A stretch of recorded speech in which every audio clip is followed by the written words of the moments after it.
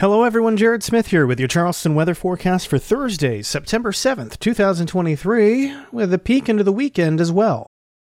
Record warmth is possible Thursday as highs head back into the mid-90s in the afternoon under partly cloudy skies. The record high of 95 degrees, last set in 2019, is certainly in jeopardy of at least being tied. Mix in a little humidity and it'll feel closer to 99 to 100 degrees. Not the worst we've felt by any stretch, but certainly not what we want in the time of pumpkin spice.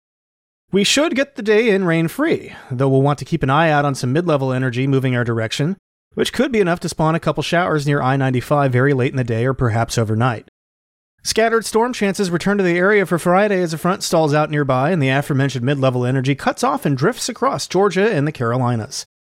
Temperatures Friday top out in the low 90s after a mid-70s start, with heat index values peaking around 96 to 97. As the mid-level low pirouettes across the area on Saturday atop the stalled front, showers and storms should become a little more numerous, but certainly not a washout either. High Saturday peak only in the mid-80s given expected cloud cover and storms.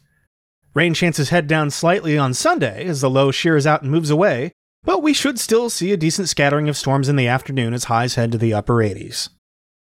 In the tropics, Lee is now a hurricane and remains forecast to become quite a strong one by the weekend. As of the 5 p.m. advisory, it had max winds of 75 miles per hour, was located in the central Atlantic at 14.9 degrees north latitude and 46.4 degrees west longitude, and was moving west-northwest at 14 miles per hour. This motion looks to continue into the weekend as the storm intensifies well into Category 4 territory. Forward speed should start to slow down by Monday as steering becomes a little weaker, and it's from here that longer-range guidance strongly suggests we should begin to see a northerly turn.